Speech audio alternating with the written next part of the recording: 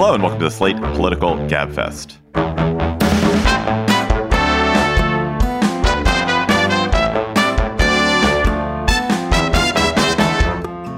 November 2nd, 2023, the Could Nikki Haley Actually Win edition.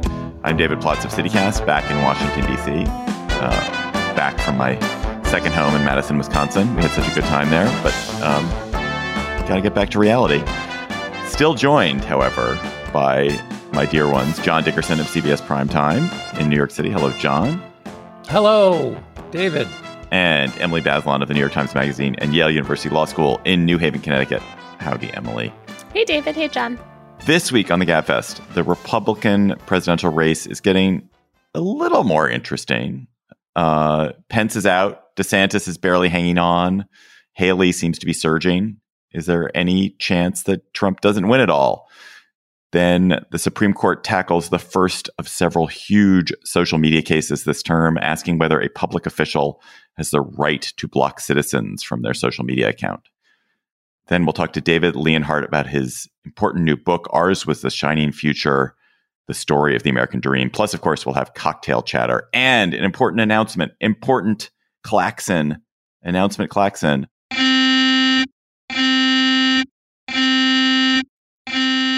Our Conundrum show is coming up, as you know, every year. Over the holidays, we do one show which is just devoted to the incredible dilemmas, the questions that have perplexed and delighted you in the past year. Have you, for example, been wondering how to hide an elephant? Wondering whether you would rather be a fish or a tree? Do you want to know the answer to the question of whether you should put filthy clothes on your clean body or clean clothes on your filthy body? Do you think drinking milk is immoral? What would you do if a time-traveling Jesus Christ or Genghis Khan showed up at your front door tomorrow? These are all questions that people grapple with in their day-to-day lives. We grapple with them on our Conundrum show. Please give us your 2023 conundrums. Go to slate.com/conundrum or conundrums, either one, plural or singular. Submit a conundrum. Tell us about it, and we will hopefully attempt to answer it with a celebrity co-conundrumist in December. So slate.com/conundrums. Have we come up with the Genghis Khan? I mean, have we wrestled with that one? No, I just thought about it. Do that one. Just an idea that came. Because I have a lot of things to say about Genghis Khan. Christ, I've already thought about, but Genghis Khan, yes. This episode is brought to you by Shopify. Forget the frustration of picking commerce platforms when you switch your business to Shopify, the global commerce platform that supercharges your selling wherever you sell. With Shopify, you'll harness the same intuitive features, trusted apps, and powerful analytics used by the world's leading brands. Sign up today for your $1 per month trial period at shopify.com/tech, all lowercase. That's shopify.com/tech. Mike Pence dropped out of the race for the Republican presidential nomination, a race he was deeply failing to light up. But the dynamics of the race are changing. Nikki Haley has surged from 6% to 16% in Iowa polls. She's now even with Ron DeSantis, although both of them are far behind Trump, who's at more than 40%. It is silly, of course, to say that something is a two-person race when there have not been any votes cast and when there actually only seems to be one person who could win it. But does Nikki Haley have a chance, John? Well, first of all, and I'll probably talk too much about the Des Moines Register poll, but I think we should note that in the week that Mike Pence dropped his presidential campaign, which was as sorrowful as it may have been for him, one thing I'm sure was giving him delight, which was that in that Des Moines Register poll, it also showed that Vivek Ramaswamy has cratered in terms of people's unfavorable views about him. That poll showed that likely caucus goers know a great deal more about Ramaswamy, and the more they get to know him, the more they view him unfavorably. And given that Mike Pence kindled a white-hot rage and a dislike for Ramaswamy, that should be noted. Does Haley have a shot? She's moving in the right direction. DeSantis is moving the other way. A CNN poll has Haley at 22% in her home state. Senator Tim Scott is only at 6%. So it's not just that they're voting for people in the home state. And there is a push in the Never Trump part of the party to have an alternative. And Nikki Haley does well in the Des Moines Register poll and other places with just the kind of electorate that Republicans need to get back, and that seems to be lost forever to Donald Trump, independents and suburbanites, also obviously college-educated women. So those are all things that are good and in her favor, but surging to 16% is not really tremendous when Donald Trump is at 57%. But 16% for Nikki Haley is a far, far distance away from Donald Trump, who is in the 40s. And inside the poll, you see that the people who are determined to vote tend to be way more Trump voters, and people who aren't going to change their mind tend to be Trump voters. That's true more broadly, not just in Iowa. The reason we care about the Iowa poll is that Ann Seltzer, who does it, is considered one of the best pollsters out there. So, Emily, what is Haley doing, if anything, that's buzzing her up? She seems like an actual adult. Yeah, she seems like an actual adult. She's been talking about Israeli-Palestinian issues with a lot of know-how. I mean, she's super pro-Israel in a kind of reflexive way. But that, I think, helps her show that, she was the representative of the United Nations. She has that on her resume. And I mean, maybe it's just that DeSantis is kind of flailing, and the never Trumper or the skeptical of Trump vote in the Republican Party was looking for somewhere to go. Is DeSantis cooked, John? Yeah, I think so. I think you have to, for the following reasons. One, I love it when John says, for the following reasons. That was a great intro. I'm so excited. Go ahead. Ooh. Well, he has an amazing resume, you would, on paper, for the Republican race if you were going to be an alternative to Donald Trump. He's not a squish. He has military service. He served in the House. He's transformed and changed politics in Florida. He succeeded in Florida on a number of cultural issues that matter to the Republican base. And we should always remember that what we're talking about here is the base of the base. Only 16% in the last competitive Republican primary season only 16% of Republicans voted in the last competitive primary season. So it's a small part of the Republican Party, but it's the part where DeSantis should do well. He had all of that going for him, and he has been unable to rise. And in fact, he has fallen. And so if you can't have done it by now, it seems past him. In terms of being able to be that alternative to Donald Trump. That isn't to say that he doesn't still have some favorable numbers he can cling to. 67% of the people in that Des Moines Register poll said they were considering DeSantis for their vote. That was higher than Haley in terms of people who say they're considering Haley or DeSantis. And you want at this stage in the caucus in Iowa, people to be considering you, even if they don't list you as their first choice right away, because they can certainly change their mind and it can be fluid in Iowa. But I just think that he has been given such an opportunity, and he started with such a good hand to play, and his inability to do well, given that hand, suggests real limitations to his ability to grow. And there's a desperation among the people who want an alternative for Trump, and that desperation is not going to head towards Ron DeSantis. Emily, do you think there's any chance that some of the other non-Trump, anti-Trump candidates, notably Chris Christie and Doug Burgum. I guess Doug Burgum isn't really an anti-Trump candidate, but the ones who are polling at 4 or 3%, Asa Hutchinson, if they gave up, that Haley would pick up all of those votes, and that would again be helpful to her? Or do you think it's not as simple as that? I mean, I guess sure, but there's so little vote. It's like pennies and nickels, not even nickels of support. So I just don't think it would really get her very far. Isn't that right? It's hay pennies when you talk about like Asa Hutchinson's vote, because it's you cannot see it. It's so small. So yeah, that's the problem, is that in these is that if you add up all the non-Trump votes, you don't, depending on the poll you're looking at, you don't have an electorate that's bigger than the votes Trump is getting. In Iowa, you might. That's not precisely true. It's definitely true in national polls. In the states, it's roughly true that they're about equal, all the non-Trump votes versus Trump. But what you want to see is some dynamism in a race that has otherwise been frozen solid. Now, Nikki Haley may be having a little bit of a moment here, but she also has not faced the kind of scrutiny that she would if she were the only alternative to Donald Trump. Now, having said that, he might very well, and I think if you were a never Trumper who was looking to find a place to put your vote, there are mistakes that Donald Trump can make in attacking a female challenger that are a bigger problem for him than attacking Chris Christie.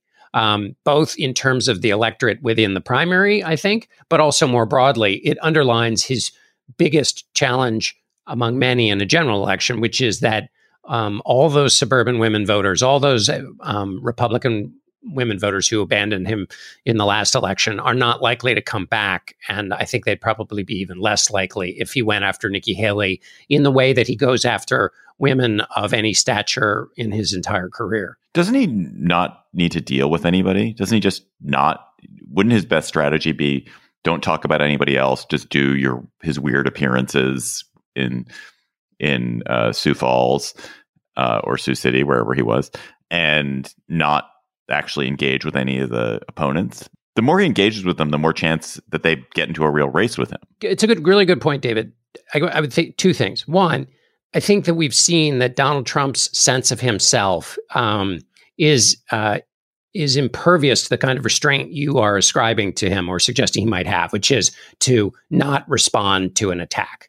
Like he's that's very hard for him to do. So I think that would be hard. Secondly, a lot of times he has to create these fights because he's got 4 indictments and a couple of civil cases going on. And this is the way in which those, if we think more broadly about those cases against him, he has to create alternative madness to sort of take the attention away from the bad things that are happening, which are maybe not bad with respect to the Republican primary, but they are bad reputationally. Like, I mean, there's an entire civil case in New York that has determined that he's a total phony when it comes to all of his inflated claims about his worth. Like, that goes right to the heart of his ego, leaving aside whether he's going to have to pay $250 million and be barred from doing business in New York anymore. So I think that for him, some of these fights are useful, and one with Haley might be useful in just distracting from his other things going on in his life. Can we just marvel at the fact that Donald Trump Jr., Eric Trump, I think actual Donald Trump, are all supposed to testify in this fraud trial? Ivanka Trump is trying to weasel out of this by blocking the subpoena, but she may also have to testify. It's just kind of incredible. The entire family is having to testify in a trial about how their whole business was a complete fraud in New York. It's just an amazing spectacle. And it isn't getting that much play, in part because the war in Gaza is taking so many headlines, but in part because this is sort of baked into the Donald Trump story already. If it was anyone else, it would be defining. Let's close by just talking briefly about Dean Phillips. Dean Phillips, who is the Mike Johnson of the Democratic Party. Dean Phillips has entered the Democratic presidential race, and he's making life a little bit messy for Biden by being a declared candidate in New Hampshire. What is the purpose of Dean Phillips, who's a Minnesota House rep? He basically supports Biden. What is the purpose of this run? Is he making Biden work a little harder? Is this real trouble for Biden? Is it just a little, breeze in the trees for Biden? I don't know. I mean, I find it difficult to figure it out particularly. I mean, I think some of the things he's saying are quite interesting, and they connect with a view of the challenges that face America that David Leonhardt will talk about when we have him on. So I think he's beneficial to the mix of just public conversation. I think if you see it from a Democratic perspective, I mean, his theory of the case is either he can beat Donald Trump. Sure, you have to claim that if you're running. But the other is that if he doesn't win against Biden, that it'll be kind of a shape-up cruise for Biden and kind of sharpen him. I don't know, attacking Biden on the border and immigration I don't know if that's a great shape-up cruise. I think it just highlights a huge vulnerability and weakness for Biden. And so when your disapproval rating is at 54 on average, I think the latest 538 polling average, I don't think you need somebody highlighting your problems to make you a better candidate. So I don't. The theory doesn't really pan out for me. And also, by the way, if you look at the real challengers to incumbent presidents, whether it was Reagan to Ford or Carter or Kennedy to Carter, in both cases, a sufficiently good challenger, which is not what Phillips is, undermined and led to the defeat of those candidates. So just from a historical perspective, it's not proved. Do you want to hear more from us after this episode? Maybe. Emily's shaking her head no. But some people do. Some people do. And you should stick around for our bonus segment. Today, we're going to talk about the ban on cell phones in one particular Florida school district and the sort of crackdown on cell phones broadly in Florida for students. But this segment is just for Slate Plus members. So if you are a Slate Plus member, thank you. We've been able to keep the show going for so long because of you. If you're not a Slate Plus member, we love you too. And we'd love you even more if you signed up. And you'll get a bonus segment on the GabFest every week, as well as on other Slate podcasts. You'll get discounts to live shows, no hitting the paywall on the Slate site, a lot more. So if you are a member, thank you. If you are not a member, go to slate.com/GabFest Plus to become a member today. That's slate.com/GabFest Plus.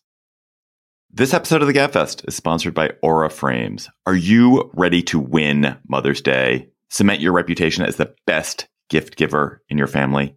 Give the moms in your life an Aura digital picture frame preloaded with decades of family photos. That mom will love looking back on childhood memories, seeing what you're up to today, checking out grandkids, checking out cousins, and even better, with unlimited storage and an easy-to-use app, you can keep on updating your mom's frame with new photos so that it's a gift that keeps on giving. This is how I live in my family. I gave my mother an Aura frame. It was either for Mother's Day or for her birthday. She absolutely adores it. She's constantly hectoring me to update it with more photos, which I do. I also gave my girlfriend's mother an Aura frame, and I hope she hectors my girlfriend to update it with more photos. But it is a present that will bring absolute delight to a mother in your life. And they have a great deal for Mother's Day. GabFest listeners can save on this perfect gift by visiting auraframes.com to get $30 off plus free shipping on their best-selling frame. That's auraframes.com. Use code GabFest at checkout to save. Terms and conditions apply. Hello, it is Ryan, and I was on a flight the other day playing one of my favorite social spin slot games on ChumbaCasino.com. I looked over at the person sitting next to me, and you know what they were doing? They were also playing Chumba Casino. Coincidence? I think not. Everybody's loving having fun with it. Chumba Casino is home to hundreds of casino-style games that you can play for free anytime, anywhere, even at 30,000 feet. So sign up now at ChumbaCasino.com to claim your free welcome bonus. That's ChumbaCasino.com and live the Chumba life. No purchase necessary. VGW. Void were prohibited by law. See terms and conditions. 18+. Emily, the Supreme Court is taking a whole bunch of social media platform cases connected to the First Amendment this spring. We will get to the later courses in due time. Maybe we can nod at them today. But let's start with the pair of cases they heard this week about whether public officials can block citizens from following their social media accounts. Can you talk about the basic facts of these two cases, where they come from, and also how they connect to the case that probably people actually remember, which is the one involving Trump's Twitter account, which they ultimately did not hear? Yeah. I mean, the Trump case is the sort of obvious one, kind of, I think, easy to think about the First Amendment issues at stake. Trump, of course, had a giant Twitter presence. He blocked certain people who were commenting in ways he didn't like. The people who challenged him won in front of the federal appeals court, but then by the time the Supreme Court was going to hear the case, Trump was out of office and the Supreme Court mooted the decision. So this remains a kind of open area of law. And the cases that the Supreme Court heard this week are about local public officials. So the first case involved people who are serving on the school board in Poway Unified School District in California, and then a city manager in Port Huron, Michigan. And basically, they had Facebook pages and people were criticizing them or criticizing their policy ideas, kind of showing up, making like repetitive, really long comments. And so these public officials blocked the critics who they didn't like. They were kind of cleaning up the comment space on their pages from their point of view. And then we have a circuit split. We have the Ninth Circuit, the Court of Appeals that oversees California and other states in the West, saying that these public officials had violated the First Amendment rights of their critics by deleting these posts. And then we have another decision coming out the opposite way from the Fourth Circuit, where those judges say that this is not state action, that this Facebook page that the city manager had was not a government organ. And so he was allowed to run it as any private citizen would by booting people who were saying things he didn't like. And I think there's a sort of obvious way to think about this case, which is like if you're deleting speech from the page of something that seems linked to a city official or any public official, that seems like, yeah, that's not a great free speech move to make. And you're kind of shielding yourself from criticism.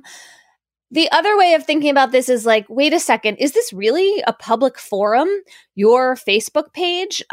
Or do you have speech rights where you get to make editorial judgments about what is going to appear in that space? And if we tell public officials that they can't delete anything, then they're going to be subject to criticism, harassment, other kinds of speech, that they don't like, that the rest of us would not be subject to. And so those are the interests that are being balanced here. And I wonder what you guys made of these cases. So I feel like you framed this really well. There's this immediate threshold question, which is a social media feed actually official action? And it seems to me that the presumption should be that it's not, if it was set up privately. The presumption should be it is not. But that presumption could be overcome if people use it exclusively or in very significant ways to set policy or to clearly carry out government action, as I think you can argue that Trump did in his Twitter feed, and also that one of these, that the school board candidates did in their feed. But so then once it's overcome, once you say this is official, do people have an unlimited right to make the asses of themselves on your social media feed just because it's a public officials? And that seems to me to be pretty easy. Like, no, you don't. And I love Noah Feldman, legal scholar Noah Feldman's analogy to the White House briefing room, that there is the White House briefing room is open. The White House is owned by the public. But the White House does get to set the rules about who can say what. It's not that the reporters get to decide. They get to say whatever they want whenever they want in the White House briefing room. No, there is a set of rules about how people behave, and the White House should be able to set it in the same way that I feel like if you have a Facebook page that you're using for official business, you get some right to determine how people use it. I wish there was a functionality that allowed people to listen without commenting. Like that you wouldn't be allowed to bar anyone from being squatting on the page and listening to what you say, but that you are allowed to control people, whether people are allowed to comment and their comments appear on your page. Right. And the reason you're wishing that is you're thinking like, okay, well, if you're doing some public business, you're posting about COVID restrictions, as one of these public officials was doing, people should be able to see that information and read it, but not necessarily respond in a junky way on your page. A case that would persuade me was a case where you had a public official who was systematically going in to their comments and barring everyone that was saying anything critical. And so that there's a feed that exists that is just highlighting supportive comments, and they're just massively barring lots of people, anyone who says anything critical. But a single kind of like, they blocked one person who seems to be behaving in an annoying way. That does not seem to me to meet the bar of this is favoring certain kinds of speech and disfavoring others. It's just like, there's an annoying person. It's fine to bar an annoying person because they're heckling and just creating disturbance. That's not the same as saying no Democrats are allowed to comment in this feed, and that would be a viewpoint discrimination that would be troublesome. But I don't think we have an example of that. Even Trump didn't do that. Trump barred a few people who were annoying, but it's not like every person that said anything critical of Trump couldn't look at his Twitter feed. I wonder if another alternative is to embrace the functionality that's true on some sites, which is when you not mute somebody, but when you hide a reply, that it shows that it's hidden.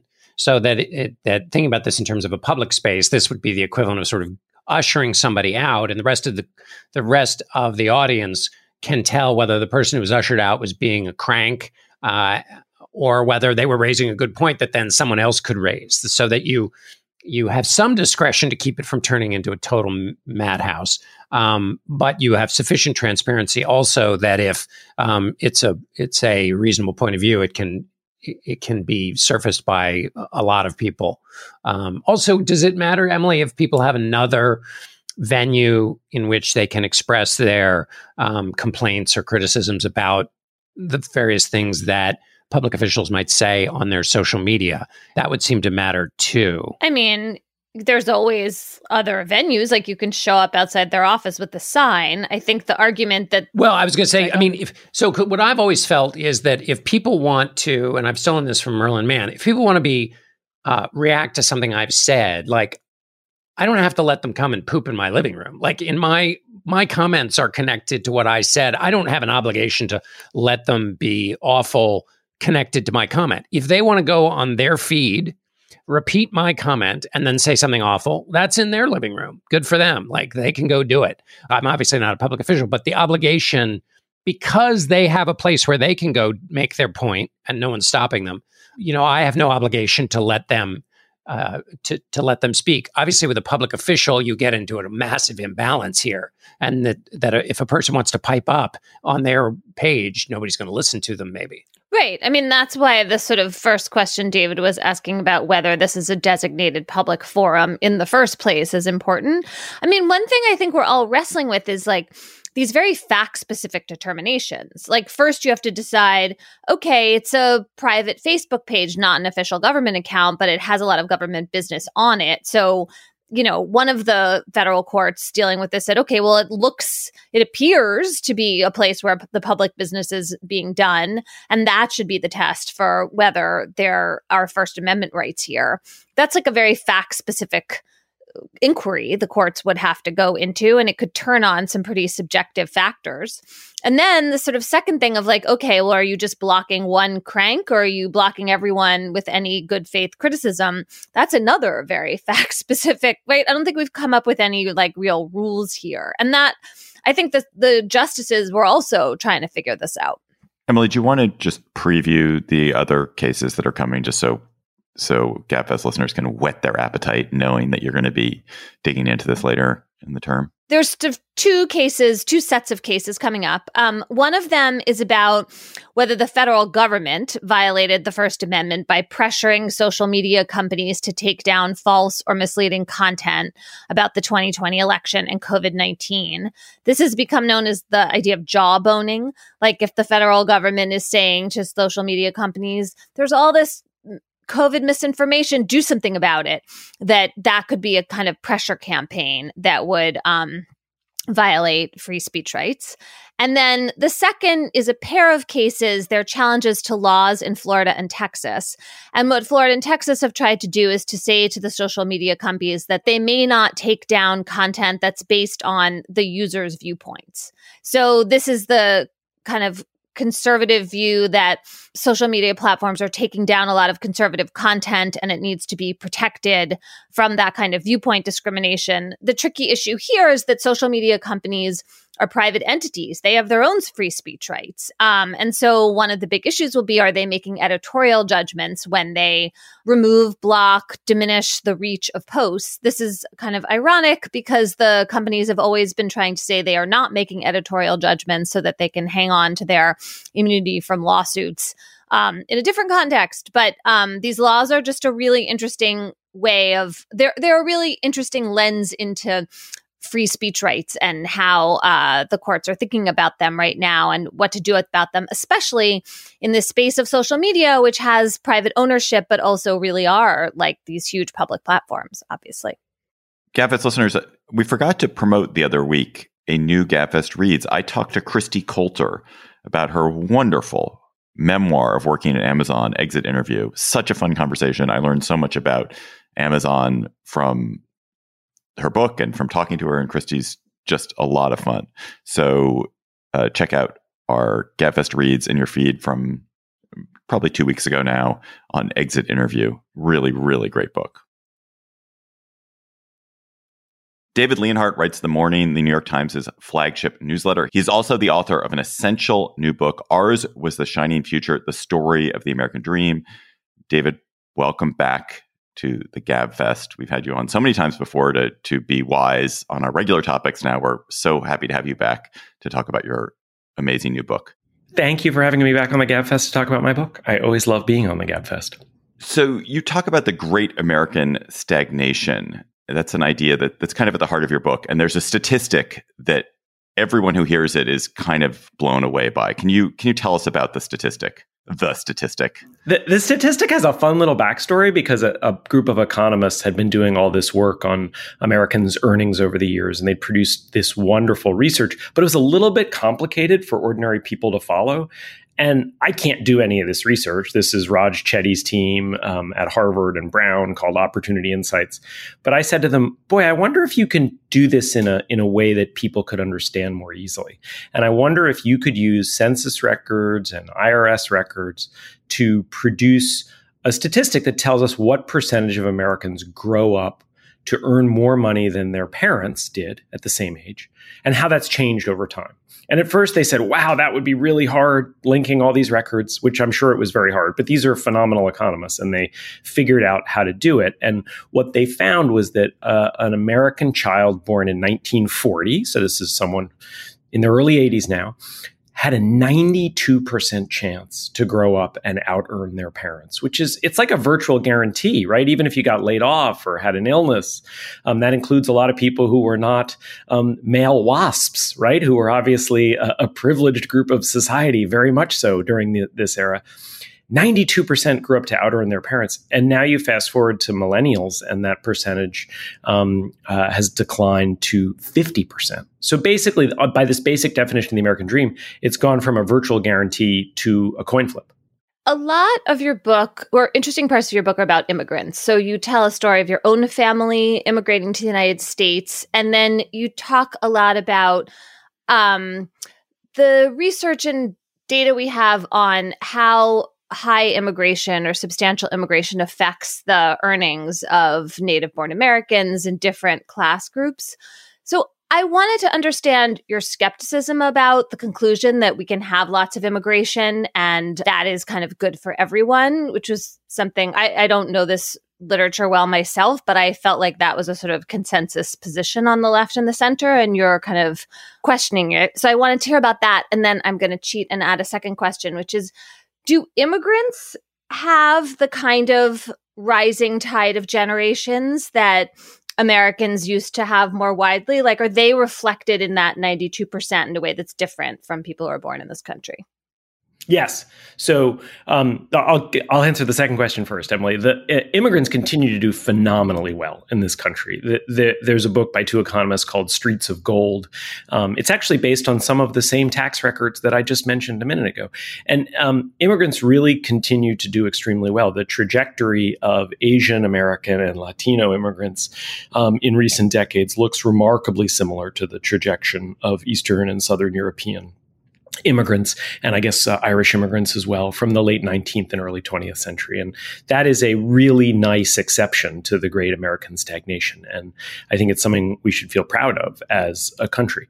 I think what has happened is that a lot of people on both the left and the right, not the Trump right, but the kind of Wall Street right, have taken that and basically argued that immigration has no trade-offs whatsoever. And I think that's wrong. I do not think in any way immigration is the main reason wages have stagnated for most Americans. I think the decline of labor unions is many times more important. I think global trade is more important. I think educational stagnation is more important. But supporters of more immigration don't just say that. They say it has no costs. And if you look at, and my book has this chart, if you look at the era when American inequality was falling the most, it was also the era of the lowest immigration in this country. And not only that, but the two eras of rapidly rising immigration, the early 20th century and the last 50 years, have also been eras of rapidly rising inequality. So when immigration has gone up over the last 100 plus years, so is inequality. When immigration has gone down, so is inequality. That's correlation, not causation. But what I have emerged from this research and concluded is I do think there is a modest, not enormous, modest negative effect on the wages of blue collar workers. There's a National Academy report that reviewed every study, and most of the numbers in the big table are negative. And even more important than the economics, I think immigration has a big political effect that is nearly impossible to overcome. When immigration is really high, societies have a harder time putting in place progressive economic policies. And I know that defenders of immigration will sometimes say, well, that's just because of racism. And clearly, you just have to listen to Donald Trump to know that racism plays a role. But it's not just racism. Every country in the world feels really uncomfortable with very high levels of immigration. Japan and South Korea have had incredibly restrictive policies in recent decades. When there have been huge surges of immigration in Europe, almost no matter what country people are coming from, it leads to a right-wing backlash.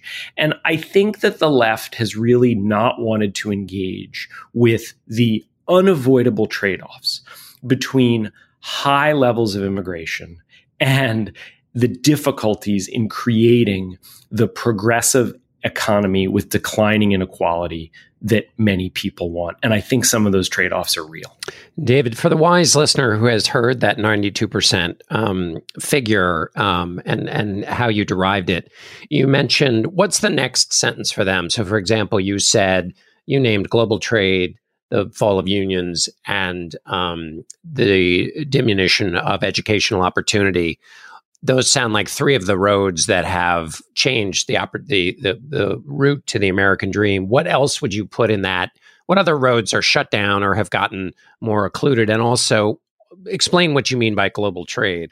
Roads, actually, it's a nice metaphor because one of the answers is roads. So by global trade, I think, I particularly mean the huge increase of trade with China. One of the things I try to do in the book is go back and look at the promises that people have made over the last 50 years about what these big shifts in our economy, mostly shifts toward a more laissez-faire economy, basically toward a more to the political right. I look at the promises that Ronald Reagan and the people designed his economic policy made about what their economy would produce. And then I looked at the bipartisan promises about what expanded trade with much of the world, mostly China, or predominantly China, would do. And those promises just haven't come to fruition. I mean, Ronald Reagan and the people who were designing an economy with less regulation and fewer labor unions and much lower tax rates on rich people and an antitrust policy that allowed companies to get much, much larger, they said this would lead to prosperity for everyone, and it hasn't. And if you go back and look at Bill Clinton and George W. Bush and the first George Bush, they promised that trade with China would make America more prosperous and China freer.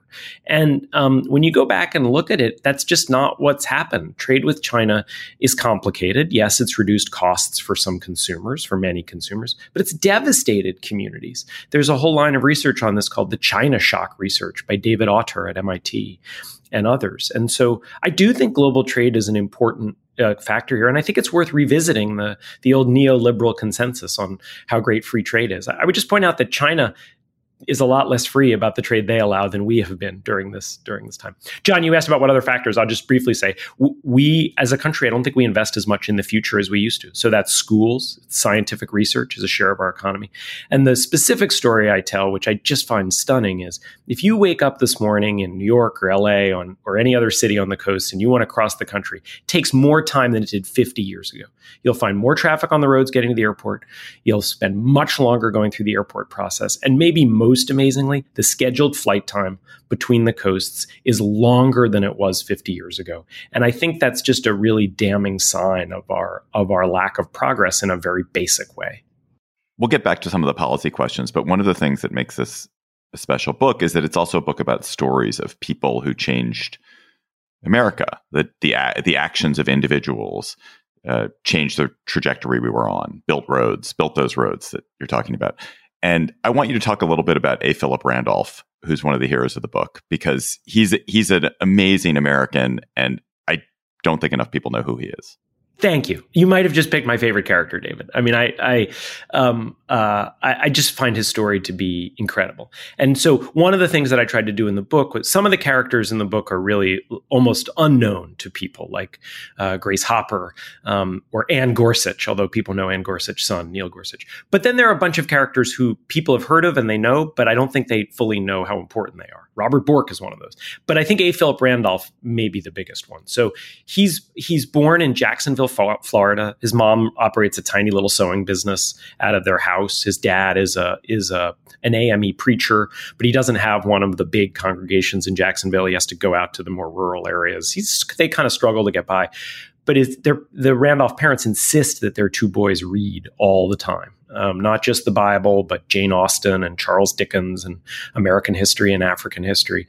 And Asa Randolph, as A. Philip was known at the first part of his life, decides to move to New York, escape the segregation of Jacksonville, goes to night classes at City College in New York. He becomes a soapbox orator during the Harlem Renaissance. And this fledgling labor union that's representing porters on the Pullman rail cars and maids, almost all Black.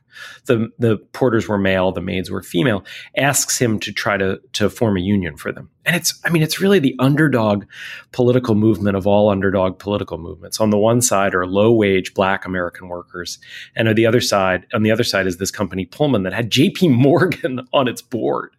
And Randolph fights to form this union, and he fails and fails and fails for years. During the Depression, they're thrown out of their headquarters in Harlem. But ultimately, he gets a lot of people to sign up for the union, and the labor laws that Francis Perkins, FDR's labor secretary, and FDR put in place make it possible for people to join unions and essentially force companies to negotiate with unions. And Randolph and the porters and maids win huge raises. They win like a 30% reduction in hours, which just tells you how horrifically long their hours had been beforehand. And from this union basically comes the civil rights movement. They schedule a march in Washington, which they call the March on Washington for 1941, to force the government to integrate wartime factories. And they force FDR to do it. And then they cancel the march. And actually, the 1963 March on Washington is the rescheduled 1941 March on Washington. I just think it's an amazing story. And I think it highlights the importance of labor. And I also think for anyone who's tempted to just give up on America, just think about how much longer odds A. Philip Randolph faced. David, just jumping the line here, the A. Philip Randolph, there's a potentially apocryphal story of him with FDR in which Randolph is arguing. I can't remember the specific thing he's arguing, but he's arguing for some support for the union or for workers. And FDR says, okay, go out and convince me. In other words, get the public to believe what you want, and then that will allow me to act. That as a president, I can't just do this by fiat. I need a public groundswell. You have to go create it so that I can then go run in front of the parade. The reason I tell that long story is, do you see in Randolph's experience and in the union movement more broadly, and I'm thinking about the auto workers strike here, a way to think about progress that is not presidency centered and Washington politics centered, but that is more outside in? And how effective is that in today's politics? So I found no evidence reading through Randolph's papers and oral histories that story is true. However, it's fundamentally true. So, which is to say, I think it's just too kind to FDR. FDR calls Randolph into the Oval Office to order him to cancel the march. It's actually great. When Randolph walks in the Oval Office, FDR says, "What class were you at Harvard?" Because Randolph was this just beautiful public speaker and he dressed very elegantly. And so FDR took this to mean that Randolph went to Harvard, which of course FDR did. Randolph only attended night classes at City College. And Randolph says, "I didn't go to Harvard, Mr. President." And the meeting kind of goes downhill from there. So FDR doesn't say, "Hey, I'm on your side, do this." FDR says, "Cancel this march and I'll still try to help you." And Randolph understands the moment that the march, which will embarrass the United States as it's getting ready to enter World War II, will embarrass the United States in front of the world. He understands it's his only leverage. And it's exactly the outside in that you're talking about, John. It's just that Roosevelt wasn't really the conspirator that story kind of tries to play him. Roosevelt says, "Cancel this march." He actually gets angry at Randolph in the Oval Office. I mean, just think about that. A. Philip Randolph is sitting in the Oval Office defying an order from the just elected for the third time FDR. And he says, "You integrate the factories and I'll cancel the march." And it is that outside pressure that you're talking about, right? It is. And Roosevelt does it. He understands that the political cost to him of this march is too great. And so it's exactly what you're saying. To me, the big way in which American politics and our society change is when you have a grassroots movement that is savvy about public opinion, that shapes public opinion, and then that elects people who are not hostile to it in government. It's not just top down or bottom up. You kind of need the two working together. There's a kind of, I think, nostalgia here for exactly the era you were just talking about, where there was a kind of economic liberalism that was more separate, perhaps, from social liberalism. What kinds of moves would you suggest that Democrats make to try to have that same kind of broader coalition that you see in this earlier period where inequality is really diminishing, because it's a really different configuration from our current politics where, especially the progressive wing of the Democratic Party cares a great deal about social liberalism. And I think you see that in some ways as a kind of Achilles heel for the broader economic coalition that you're trying to imagine. Yes. Look, we can't go back to the political structures of the economy we had in the middle of the 20th century, and we shouldn't. I think it's important to say that in the 40s, 50s, and 60s, not just economic inequality was falling, but racial inequality was falling as well, thanks in part to the efforts of A. Philip Randolph. But the racial inequality of those decades was horrific, and we don't want to go back for it, and I have no nostalgia for that. I do think that it's important for the Democratic Party to be reflective about why it is struggling. And I think there are a set of stories that the Democratic Party has told itself that are basically a version of the only reason we lose is because the other side cheats through voter restrictions, or the only reason we lose is because the other side is ignorant or hateful. And again, as I said, the Republicans do engage in racism and race baiting at times.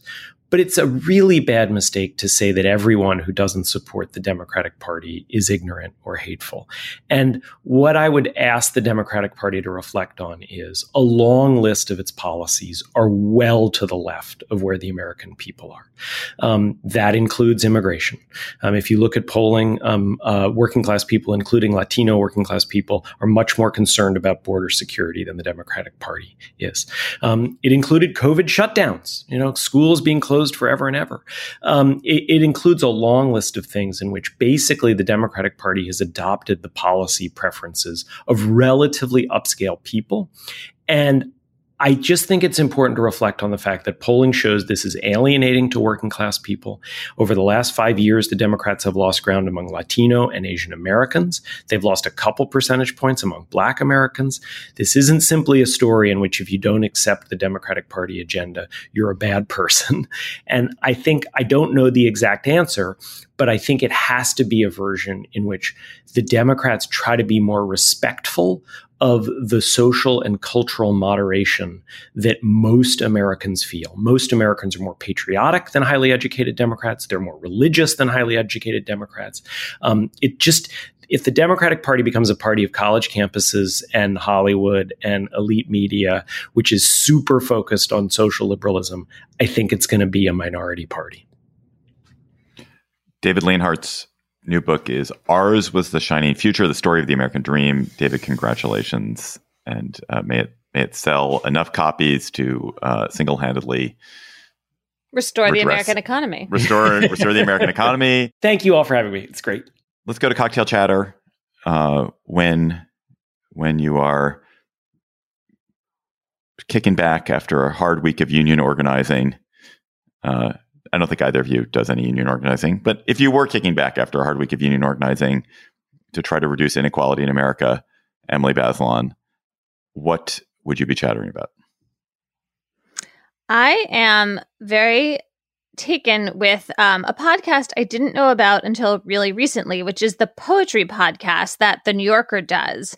Kevin Young is the host of it, and he interviews a poet every week who picks a poem from the New Yorker archives and then also reads a poem by the poet, him or herself. And I'm someone who is so sort of intimidated by poetry. I never did what I should have done of taking a poetry class. And I mean, I just don't.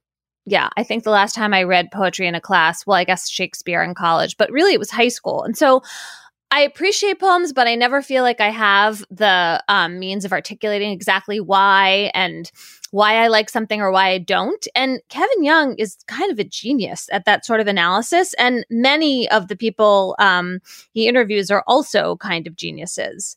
The one that I listened to recently, which I loved, was Toy Derricott, reading a poem by Tracy K. Smith, We Feel Now a Largeness Coming On. And then Derricott reads one of her own poems, which I thought was actually just as wonderful. And they just had such a spirited conversation. So anyway, the poetry podcast from The New Yorker. And I would love recommendations from listeners of other poetry podcasts, because I'm sure there are other examples out there that are equally good. John Dickerson, what is your chatter? Actually, this wasn't going to be my my chatter at the moment, but it's just It's so amazing. It's Judi Dench on the Graham Norton Show. Go just type in the Graham Norton Show and Judi Dench, and she does a sonnet on the Shakespearean sonnet on the spot. I won't tell you which one, and it is.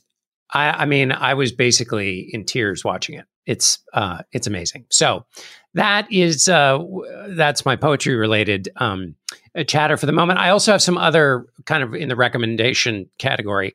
A BBC radio show called Cabin Pressure. I'm having a huge Roger Allam moment, who is an actor who's in my favorite British procedural Endeavour, which just keeps rewarding and rewarding. Anyway, he plays Inspector Thursday, and Detective Inspector Thursday, and he's amazing. Anyway, this comedy radio play with Benedict Cumberbatch also in it is very funny, and he's very funny in that. I'm also going to log roll, which is my interview with Jason Isbell, aired on our streaming network. You can go find it on YouTube about his songwriting craft and his life, and he's an incredibly rich and deep person. So I think it rewards, and also he plays one of his new songs at the end, which is great. But my actual chatter is about I learned that Ray Bradbury was so poor when he was growing up that when he went to his high school graduation ceremony, the suit he wore was his uncle's suit, which might not mean much to you, except that his uncle had been shot and murdered, and the suit he wore still had the bullet hole in it. Yeah. Wow. That is so punk rock. Yeah. So there you go. And that just kind of blew me away. Also, one other thing, just finally, you're on chatter number 5 at this point. No. I just want to shout out to our amazing fans, which we were probably all still in the glow of our fans from Madison. But I also want to shout out to Louisa Terrell, who I ran into down at the Miller Center in Charlottesville and had a great conversation with. And then Alex, Maddie, and Arthur, who I ran into on the streets of New York, the most charming family. Oh my gosh. And they're all listen to the Gabfest, and they are representative of all you wonderful people out there about whom we are so grateful, or for whom we are so grateful. My chatter is so pedestrian compared to your guys' chatter. And yet, I love the story by Sarah Zhang in The Atlantic. Everything I thought I knew about nasal congestion is wrong. Start with this. You really have 2 noses. It's an amazing story about your nose and about nasal congestion. And it disabused me of something that I had been confused about my whole life, which is when your nose is stuffed up, it's not because there's a lot of mucus in it. That is not what's causing it. Your nose is stuffed up because your blood vessels, the nose and the interior of your nasal passages is like the erectile tissue in the penis. It's spongy and it fills up with blood.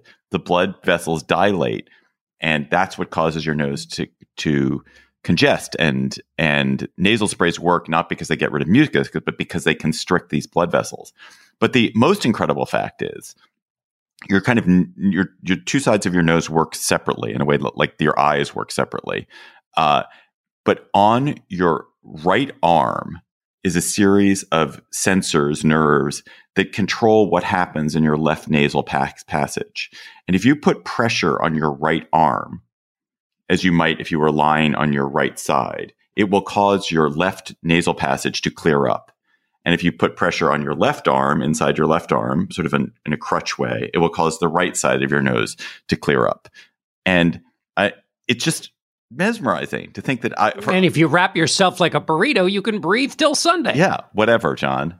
Thanks. This is science. Okay. # science. Peanut gallery. Because science.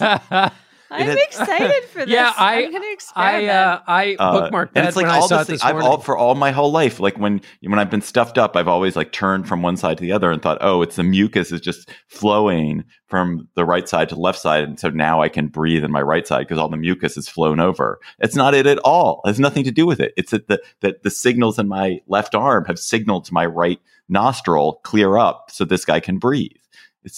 It's bananas. Is there an evolutionary reason for that? She does posit That connection? an evolutionary reason for it.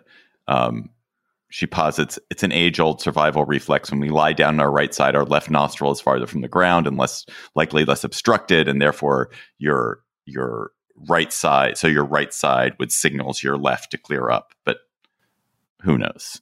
See if you can top that. Top that, listeners. Email us at gabfest@slate.com. Something better than nasal passages and poetry, and whatever it is that John chattered about. And Ray Bradbury. That said, listeners, I believe that the listener chatter this week is inspired by John Dickerson, and it's from Albert Fox Kahn of Brooklyn, New York. Hello, Gabfest. This is Albert Fox Kahn from Brooklyn, New York. Forgive the log rolling, but I wanted to submit a chatter that you at the Gabfest helped make possible. Back in 2020, John shared his reporting on excited delirium, the pseudoscientific defense used by police to explain the killings of Elijah McClain and so many other Black men who were forcibly medicated and assaulted in police custody. My colleagues and I went on to write a model bill that would ban police, coroners, and other officials from citing excited delirium as a cause of death. And I'm thrilled to say that just a couple weeks ago, Governor Newsom signed a bill based on our model, outlawing excited delirium in the state of California. This may be a bit esoteric, but I wanted to make sure that you knew the podcast played a part in making this milestone possible. And thank you, as always, for the amazing show. Wow. John, you talked about that so vividly and so passionately on the show when it happened. And how do you feel about that? I mean, it's incredibly, I don't know. It's a total flood of emotions. Sarah Koch and Chrissy Jones worked on that story with me at 60 Minutes.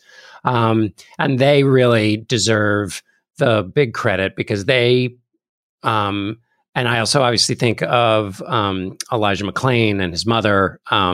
It's just an awful, awful story. But Chrissy and Sarah held on to that story, fought for that story against a lot of, I don't know. Anyway, they just held on to it and fought for it. And, they're just all praise goes to them. And it's just, it's wonderful. As a political reporter, you do a lot of stuff that more or less doesn't mean anything to anybody. So it's nice to stumble your way towards doing something that might be meaningful. So please send us your chatter by emailing us at gabfest@slate.com.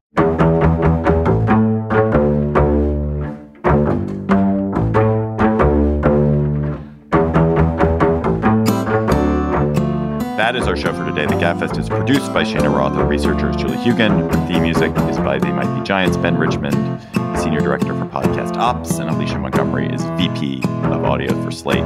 Please send your conundrums to us at slate.com/conundrums. And we really look forward to seeing all your amazing ideas so that we can talk about them on our Conundrum Show. For Emily Bazelon and John Dickerson, I'm David Plotz. Thanks for listening. We will talk to you next week.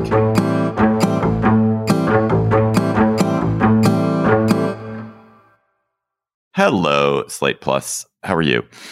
We want to talk about a story that was in the Times this week about a Florida school district, Orange County School District, which has passed the most extensive restrictions on cell phone use in American public schools that I've heard of, which is they have barred students from using cell phones during the entire school day, not just in class, but during the entire time they are at school. They cannot use their cell phone. This followed on broader Florida legislation, which passed a law requiring all the school districts to impose rules on cell phone use throughout the state during class time. But this Orange County went even further and said ban it everywhere. And so the Times went to Orange County in Florida, outside. I think it's outside of Orlando. And what did they find, Emily? They found kids paying more attention, seeming like maybe happier. And they found a lot of pissed off parents and some kids who felt like they needed to have their phones during the day. But I guess one of the things that, I'll just put my cards on the table. I think that phones in school are just a scourge. And sometimes, in some schools, like the kids are just on their phones during class in this way that's like there's no way they're paying attention. It's like as if you're having an attention suck, like in every individual hand, all through the school day. That was just a snippet from our Slate Plus conversation. If you want to hear the whole conversation, go to slate.com/gabfest plus to become a member today. Hey guys, it is Ryan. I'm not sure if you know this about me, but I'm a bit of a fun fanatic when I can. I like to work, but I like fun too. It's a thing. And now the truth is out there. I can tell you about my favorite place to have fun. Chumba Casino. They have hundreds of social casino style games to choose from with new games released each week. You can play for free anytime, anywhere. And each day brings a new chance to collect daily bonuses. So join me in the fun. Sign up now at ChumbaCasino.com. No purchase necessary. VGW Group. Void where prohibited by law. See terms and conditions. 18+.